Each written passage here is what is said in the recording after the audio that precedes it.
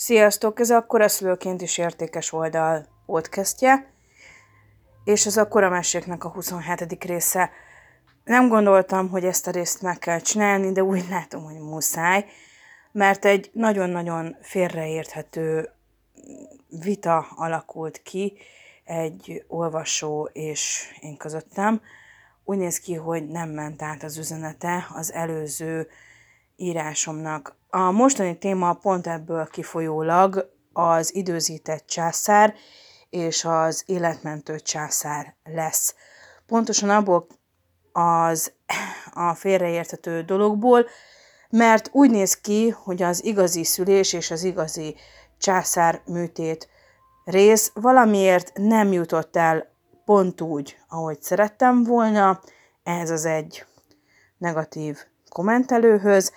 Ő vérig sértődött azon, az egyetlen dolgon, hogy én ő szerinte degradálom az időzített császárral szülőnőket, miközben az igazi császár műtétnél ugyanúgy ők is érintettek, de mivel én koramami vagyok, ráadásul 2-szer szültem császármetszéssel, nyilván nem fogom tudni, hogy mert ha külsőleg látom, az egy teljesen másik téma, nyilván nem tudom átérezni azt, és nem voltam benne, hogy milyen mondjuk időzített császárral szülni, és ebből kifolyólag Isten engedtessék meg, hogy pont a koramamikat karoljam föl, hisz ezért készült az oldalunk, ezért volt az a zászlónkon, hogy a koramamikért állunk ki, ezért vettük a nyakunkba azt a nehéz batyút, hogy törjünk előre az úton, ezért vettük azt a nehéz feladatot a vállunkra, hogy segítsük azokat az anyákat, akik most vannak a picosztályon, és friss koramamik, és annyira járatlanok ebben a témában, hogy az elképzelhetetlen, és mi próbáltunk nekik pont segíteni. Ez a negatív kommentelő úgy gondolta, hogy őt én vérig sértettem valamilyen szinten ezzel az igazi császár poszttal, pedig nem ez volt a cél. A cél az volt, hogy reagáljunk egy olyan embernek a véleményére, egy olyan videóra, ami szinte hömpölyög az interneten, és már 2 hete folyamatosan mindig hol a terhes anyukák, hol a veszélyeztetett terhes anyukák, hol a nők vannak mindig kispécizve nála. Nyilván ez egy marketingfogás, nyilván most is egyébként úgy, hogy nem mondom ki a nevét, fogjátok tudni, hogy kiről van szó, nyilván nem kell messzire menni. Én azért beszélek már sokadik részben egyébként őróla, mert folyamatosan egy olyan témát feszeget, ami viszont ránk is tartozik, mint koramamikra. És mi folyamatosan benne vagyunk ebben a témában, és az a borzasztó, hogy én tudom és értem, hogy valakit megsért az, ahogy mondjuk kiállunk a koramamikért, mert ő szerinte én a koramamiságot tartom előnynek, a többit nem. Elárulom, hogy nem. Ez nem így van. Az, hogy én koramami vagyok, az csak annyiban jelent pozitívumot, ha lehet egyébként ezt így fogalmazni, hogy átlátom azt a helyzetet, amit viszont nagyon sokunk átél. Minden 10. gyerek koraszülött. Remélem ez a szám azért megvan. Évente, és lehet most ez az egész világra lebontva, évente 15 millió gyerek születik a világon koraszülöttként. Ebből 14 millió jut haza. Magyarán 1 millió gyerek nem jut haza, mert már vendégbaba, angyalbaba lesz belőle, aki életét veszíti a pic osztályon való, vagy nicu, vagy icu osztályon ellátás közben. Sajnálatos módon ezek ilyen kőkemény számok. Nem tudunk előle elmenekülni, ezek világadatok, az összes összeadott, a világban mindenhol megszületett babák adatai ezek. Magyarországra lebontva évente 8000 gyerek születik koraszülöttként. És hogy mennyire furcsa egyébként ez a fajta nézőpont, amit mondjuk ez a hölgy, nem tudom, hogy fölmutatott, azzal a fajta 20 kommenten keresztül való oktatással, amit nekem szánt. Pedig egyébként ő azt nem tudhatja, hogy én amúgy elég sok neonatológussal, szülésznőgyógyásszal, ráadásul specialistával, toxémia specialistával már beszéltem, és ezek a dolgok, amikről én szoktam nektek beszélni, ezek folyamatos adatcserével működnek. Nem egyszer, és ahogy már meséltem is egyébként, volt olyan alkalom, hogy minket meghívtak egyébként koraszülött anyukákat, meghívtak például Nyíregyházán is egy konferenciára, egy olyan alkalomra, ahol kerekasztal beszélgetésben beszélhettek a koraszülött gyereket nevelő szülők a szakmai gárdával, akik a perinatális témában jártasak. Itt most nem kell nagyon messzire menni, neonatológus, konduktor, fejlődésneurológus, intenzíves nővér, osztályvezető főorvos, és ilyeneket kell így elképzelni úgy általában, és megmondom őszintén, hogy ott, ami nagyon feszegetett téma volt, és amit egyébként nagyon sokszor itt nektek a részekben, ezekben a különböző adott részekben így elmagyarázok, vagy próbálok így elmondani, hogy aki mondjuk esetleg nem koraszülő, vagy mondjuk ebben a témában teljes mértékben járatlan, vagy nincsen rátekintése, nagyjából betekintést nyerjen egy olyan világban, ami mondjuk lehet, hogy egyébként nagyon távol áll tőle, vagy egyébként nincs is a körzetében. Se koramami, se korababa. Szóval így nem lesz az eshetőség egyébként, hogy nem tudod, hogy egyébként ez mi, vagy hogyan néz ki, vagy mit csinál.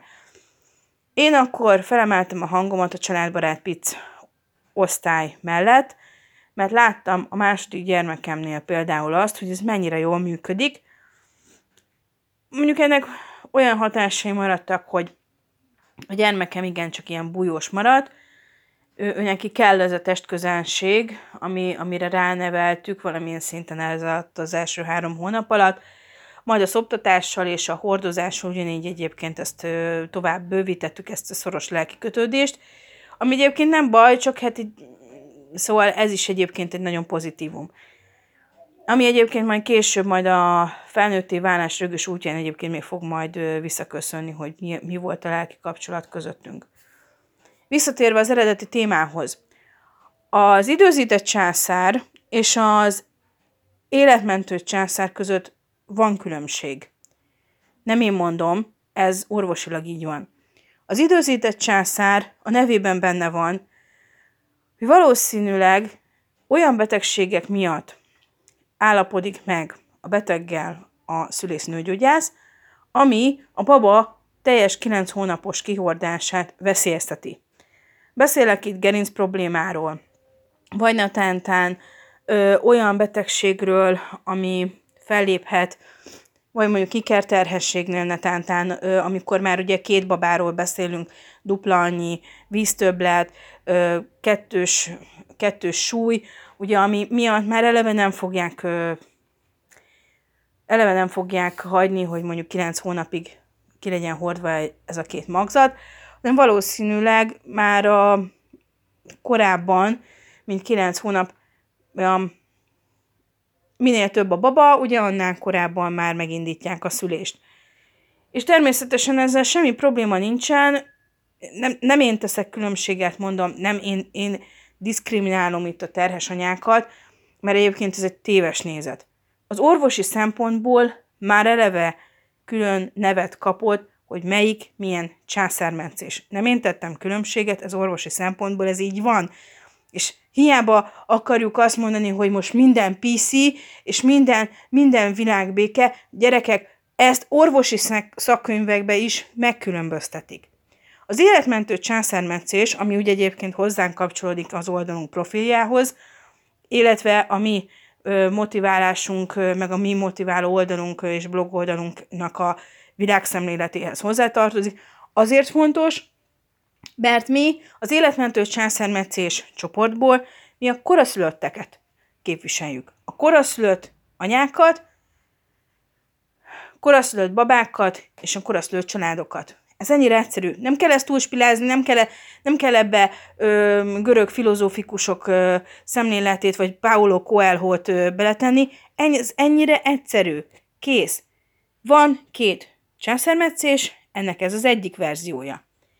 És kiemelném, hogy az életmentő császármetszés az első, a 0. állapotától, ahogy elkezdjük a terhesség, a 9. hónapig bármikor felléphet.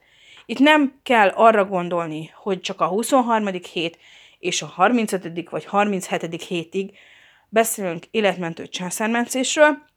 Mi a mi oldalunkon azért beszélünk róla a 23. és a 37. hét között, azért, mert itt már koraszülöttekről beszélünk. Nyilván mi azért karoljuk föl az ő sorsukat, mert ugye eddig tabu téma volt mindenhol a koraszülés. Ennek a hölgynek, aki egyébként egy negatív kommentet írt pont ezen kapcsán, mivel én nem listáztam ki az időzített császárt, mondom, nincs tapasztalatom belőle, de szobatársaimat láttam, akik egyébként átestek rajta. És nem volt nekik könnyebb egyébként a felépülést, teszem hozzá, ugyanolyan harcokat vívtak ők is, mint amit mi vívtunk.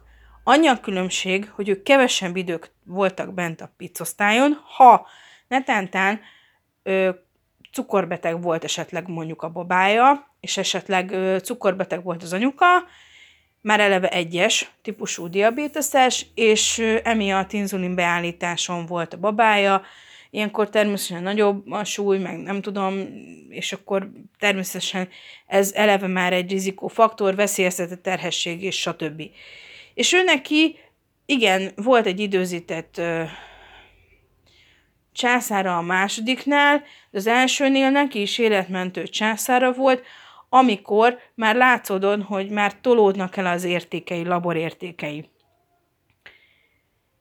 Sőt, abban az esetben is időzített császárról beszélhetünk, ha valakinek a sokadik császára volt már, mondjuk itt a átlagban azt mondják, hogy 3 császár lehet, én már hallottam 4-ről, 5-ről is, jó, hát mondjuk városi legendák azért mindig léteztek, biztos egyébként van olyan anyuka, aki 4-5-ször császárral szül.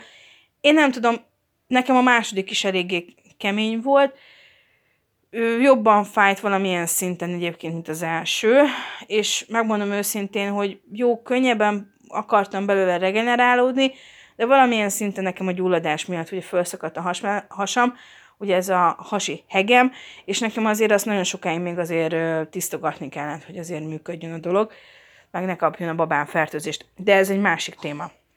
A lényeg az az, hogy orvosi szempontból különbség van téve az időzített császár és az életmentő császár között.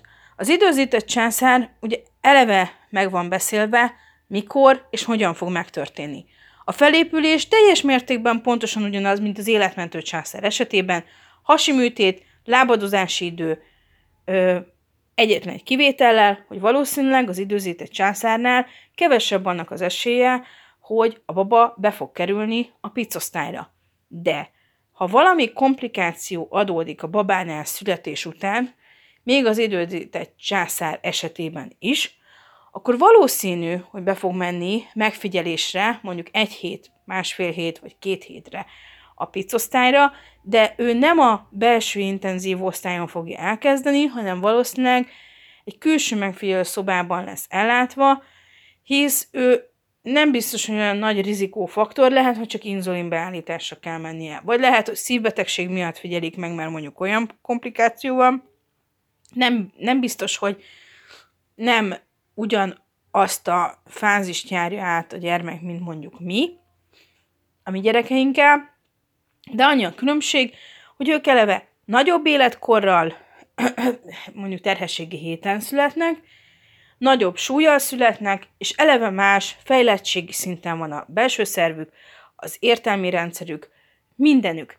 Szóval eleve nem tudom összehasonlítani, mint ahogy nem is szoktuk egyébként, jogosan, nem tudom összehasonlítani az időzített császáros babákat az extrém koraszülöttekhez.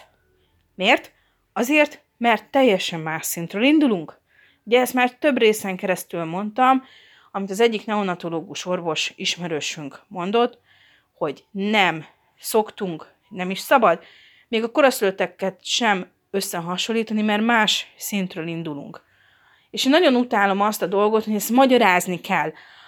2020 van, és magyarázni kell a bizonyítványát az embernek, hogy értsd már meg, hogy van egy leírt szöveg, az nem mindenkire szól, nem diszkriminálni akartunk, mert ez nem a mi, mert ez az oldal nem erről szólt volna. A császárműtét azért volt kihangsúlyozva, mert a császárvonal oldalnak egy kampánya volt, Sóbert Norbi videójára, és megmondom őszintén, hogy én nem azért írtam ezt a címet, hogy másokban hagyjak törést. Természetesen, aki természetes úton tud szülni, hüvely úton, nagyon jó, fantasztikus, gratulálunk neki, de Magyarországon nem ez a tendencia. Magyarországon sajnos az az elhíresült köztudat, hogy mindenki császárral akar szülni, és mindenki valamilyen oknál fogva, valamiért egyébként átesik rajta. Akárhogy is nézem, nagyon kevés azoknak az anyáknak a száma, akik tényleg természetes úton tudnak szülni.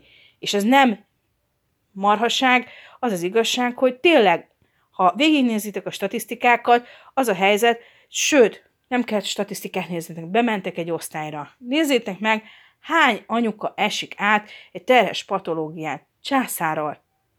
Megdöbbentő.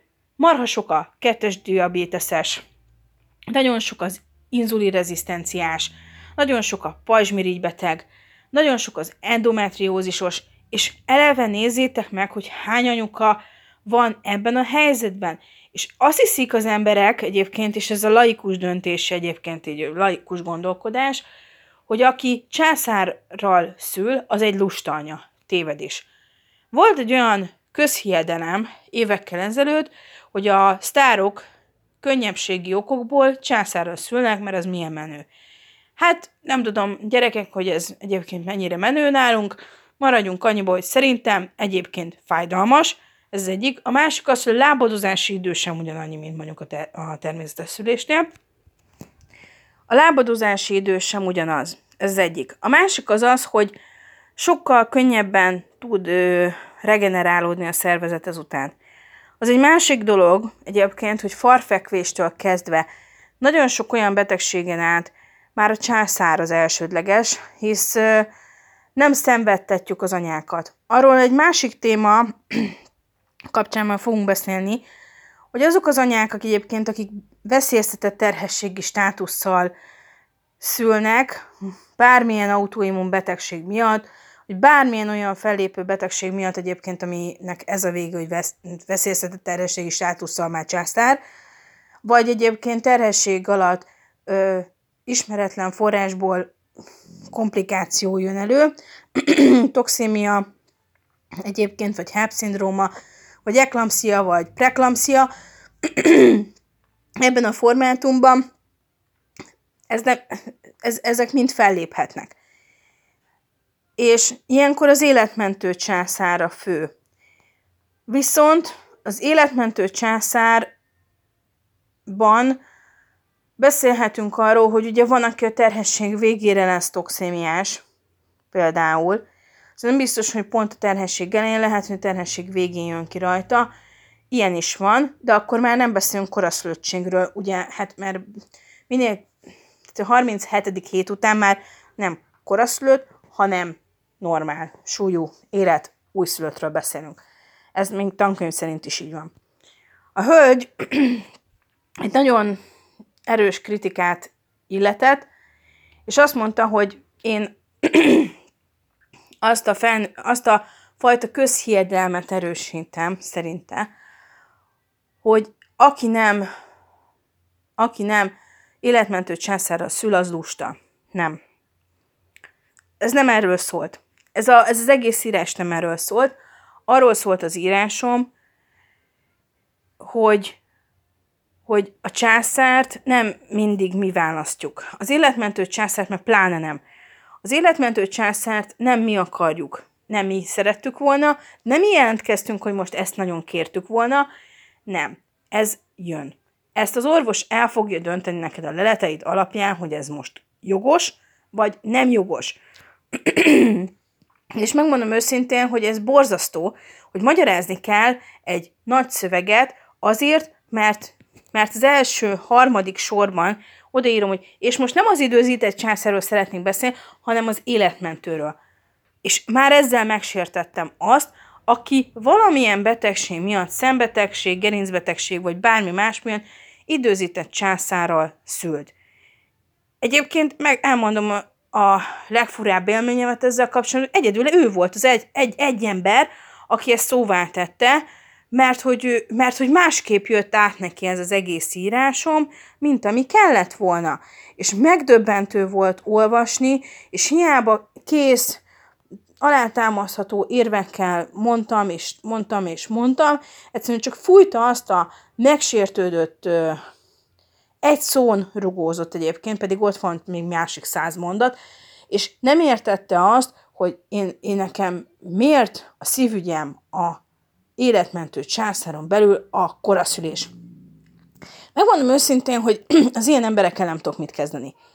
Én elmondtam a saját verziómat, én elmondtam, hogy nekem 2 korababám van, ő csak azt hajtogatta, hogy neki életmentő helyett időzített császára volt, és hogy én ledegradálom őt. Hát eléggé furcsán jött le akkor az írás, meg félreérthető volt ezek szerint neki, mert én nem ezt akartam ebből kihozni.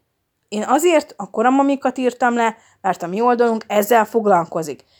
Ha van egy olyan oldal, ami foglalkozik normálisan az összes anyával, például a császárvonal oldal, valószínűleg ők ki fogják ezt a részt is emelni, vagy beszélni fognak róla. Én nagyon utálom azt, amikor tényleg magyarázzuk egymásnak a bizonyítványt, és azt látom, hogy a fogadó félben még az a minimális megértés, empátia,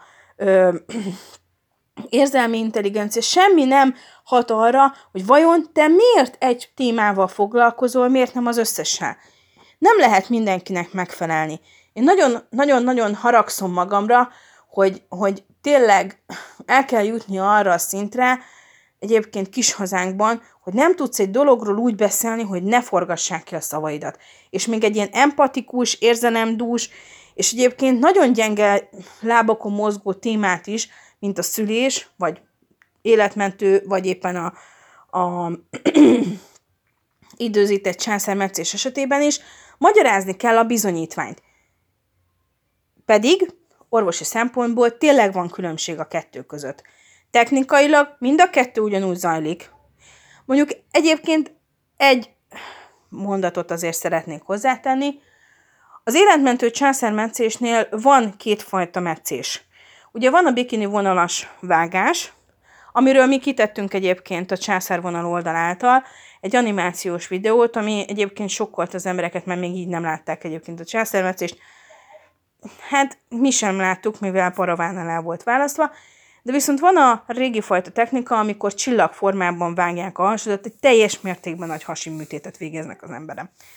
De most, ha nagyon pici a babasúlya, akkor még ezt a fajta műtétet még alkalmazzák. Ezt azért hozzátenném.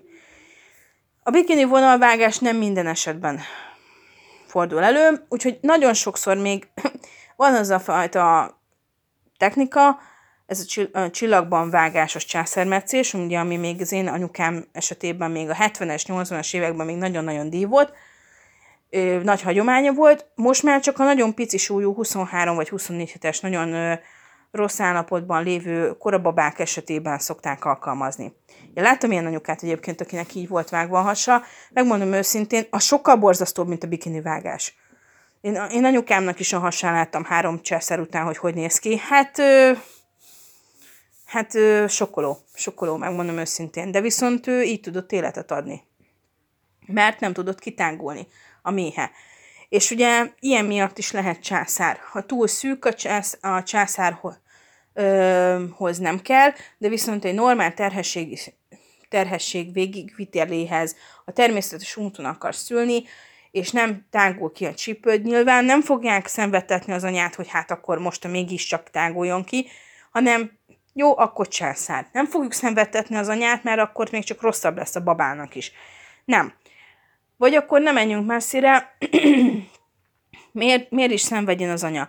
És ugye természetesen, ha életmentő császárról van szó, nyilván nagyon megalapozott döntés alapján fogja az orvos azt mondani, hogy jó, most mindenképp SOS, meg kell műteni, mert a baba és az anya élete forog kockán. Persze, hogy van különbség, mert nem ugyanolyan állapotban megy be egy anya az időzített császárra, és nem ugyanolyan állapotban, idegi állapotban megy be mondjuk egy életmentő császárra. Az életmentő császárnál valószínűleg olyan állapotban vagy, hogy az életben maradási esélyeid körülbelül, hát így nagyon-nagyon libikókásan van. És én mondom ezeket a szövegeket úgy, hogy én a másodiknál 211/143 vérnyomással mentem be. Szóval tudom, hogy egyébként, hogy mennyire gáz az a helyzet, amikor már így rád néznek, és megkérdezik, hogy anyuka maga hogy jött be? 2 lábon. Hát ez nem igaz, hát már más ilyenkor már agyérgörcsöt vagy sztrókot kapott volna. Ennyire durva a helyzet. És én azért mondom azt, hogy én értem egyébként a hölgyet, csak azt nem értem, hogy most miért pont engem talált be ezzel. Semmi baj, nem kell mindig egyébként elfogadni egyébként azt, hogy vannak más emberek is rajtunk kívül. Nyilván csak ő él egyébként ezen a világon, értem, jó, oké, de azt nem értem, hogy miért kellett így kukacoskodni azon az íráson, ami egyébként sok embernek a lelkége jutott. Egy teljes mértékben empatikus, teljes mértékben szofisztikált, visszafogott írást úgy kezdett el górcső alá venni, mintha mondjuk Sobert Norbinak az első videóját kezdtük volna ezt így beszélgetni róla. Nem ilyen stílusban volt.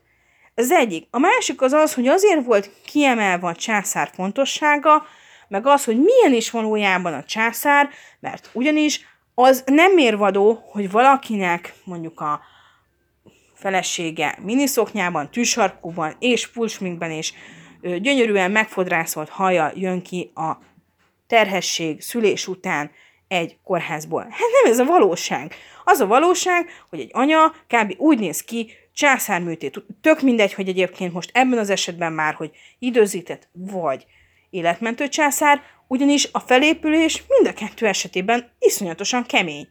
Mert a császár az fáj. És lehet, hogy ha valaki azt mondja, hogy nem fáj, ez hazugság, fájdalmas. Igen, fájdalmas.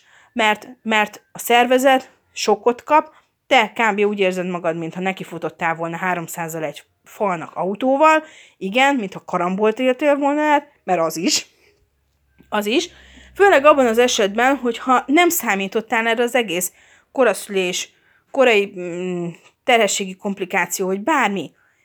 Igen, karambolként fogod megélni. Igen, traumád lesz utána. Igen, gyászfolyamat alakul ki benned. Igen, beszélnünk kell róla, mert ez tabu téma. És sajnálom azokat az embereket, akik a sorok között a szavakat nem értelmezik normálisan, mintha nem is azt írtam volna le, hogy minden császár számít. Minden császár így néz ki, hogy az anyuka igenis úgy érzi magát, minthogyha valami iszonyatos trauma érte volna, mert az is éri. Ez a helyzet. És nagyon sajnálom azt, hogy egy szón rugózunk, mikor ott van másik 100, és ott van leírva érzelem dúsan, hogy néz ki valójában a császár arca. És én sajnálom azt az embert, aki tényleg csak ennyit vett le ebből az egész írásból, hogy én őt diszkrimináltam. Hol? Kit? Az időzített császár és császárműtét, nem? Akkor most innentől kezdve, hogy most nem értem a dolgot. Hogy miért kell ezt így kiemelni, mert hogy én nem arról beszéltem. De arról is beszéltem, a császárról is beszéltem. Mert ugyanis csak a nevében, és mondjuk egyébként az, hogy most hogy megy be, meg az egyiknél meg van beszélve előre, hogy időzített császára lesz, a másiknál meg konkrétan, ha hirtelen föllép ez a betegség, vagy ez a komplikáció, megtörik az egész, azonnal el fognak látni, és azonnal meg fogják mondani, hogy akkor most tarthatjuk a babát, vagy azonnal vágunk. Ennyire egyszerű. Nem ugyanaz a technikai háttere. Nem ugyanúgy néz ki. A vágás az ugyanaz. Az ellátás az ugyanaz. Az utókezelés az ugyanaz. De az előzmények az nem. És a neve sem ugyanaz. A műtét az ugyanaz, de az nem. És ezt a hölgy nem volt hajlandó megérteni. Ezt az egyetlen egy nüansznyi gondot. És annyit vett le az egész, hogy jó, akkor az életmentő császár, akkor csak az fontos neked. Nem. Nem, mind a kettő számít. Csak én azért az egyiket emelem ki, mert koramami vagyok. Mivel átéltem. És egyszerűen nem értettem az egészet, hogy miért kell erről még magyarázkodni.